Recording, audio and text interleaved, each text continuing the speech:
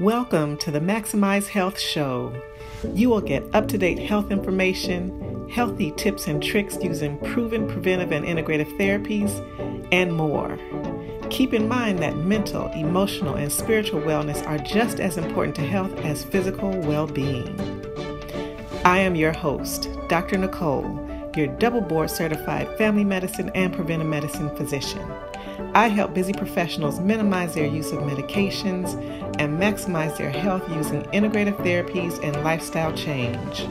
Through my books, programs, and seminars, you will get healthy and stay healthy. You can find me on all social media platforms at drnicolemd.com. That is drnicolemd.com. Hello again. I want to welcome you all to this Wellness Wednesdays. So today I want to talk about 15 total ways to fight inflammation. You know, your immune system protects you from germs and other foreign substances that can make you sick by making parts of your body become inflamed, or in other words, we say heat up and swell. However, sometimes the reaction can be overwhelming, or, like we say, it just goes too far. Sometimes inflammation can become chronic as a response to stress, junk food, or other lifestyle triggers. This chronic inflammation, it's associated with many serious health issues, including diabetes, heart disease, certain cancers, arthritis, fatigue, and depression. To reduce your risk, you may need to change your diet and other daily practices. So I want you to start with some of the following ideas for following an anti-inflammatory lifestyle. So I want you to start by eating to reduce inflammation. Number one, focus on plants.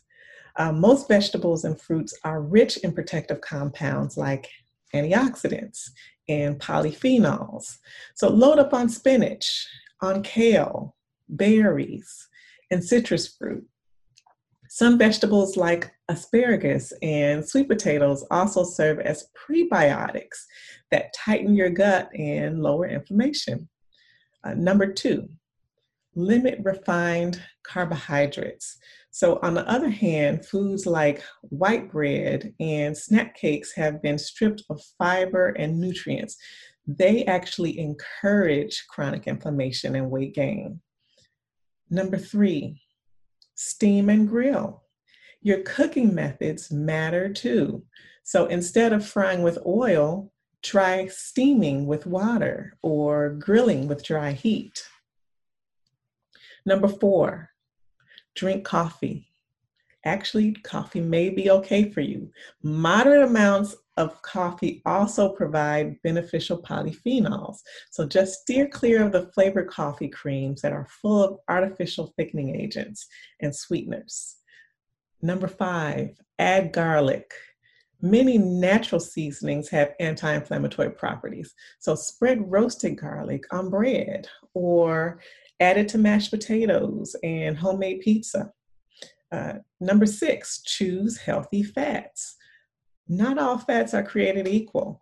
Monounsaturated and omega-3 fats help to decrease inflammation. Good sources include olive oil, nuts, and fatty fish. So by contrast, saturated fats aggravate inflammation. So, go easy on the red meat and whole fat dairy products. Avoid the trans fats. So other lifestyle changes to reduce inflammation can include, number one, losing weight. So you can experience chronic inflammation even if you're thin, believe it or not, but still, maintaining a healthy weight makes you less vulnerable. Number two, exercise regularly. So exercise has an overall positive effect. While an intense workout may cause temporary inflammation, it actually enhances your health in the long run. Number three, drink water. Staying hydrated is essential. Quench your thirst with plain water and tea instead of soda and juice. Number 4, brush and floss. So bacteria from your mouth and gums travel to the rest of your body. Aim to brush and floss for at least 2 minutes twice each day. Number 5, use natural cleansers. So check the labels on your household cleaners and personal beauty products. You may be able to avoid potential toxins by buying organic brands or using plain vinegar and baking soda. Number 6, quit smoking and limit alcohol. So tobacco and alcohol aggravate inflammation. Many adults need more than one attempt to become tobacco-free, and combining nicotine therapy with counseling may lead to success this time. Just try it and see. Number 7, check your medication.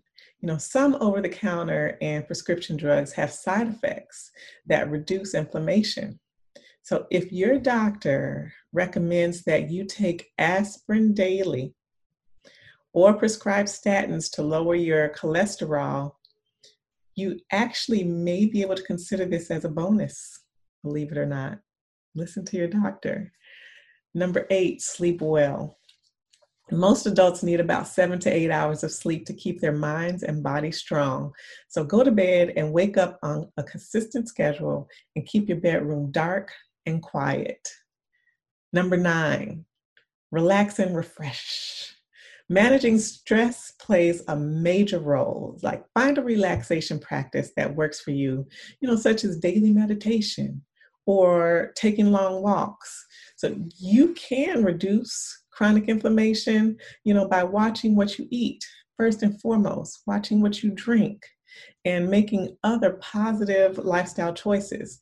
I want you to protect your well-being and support healthy aging by bringing chronic inflammation under control.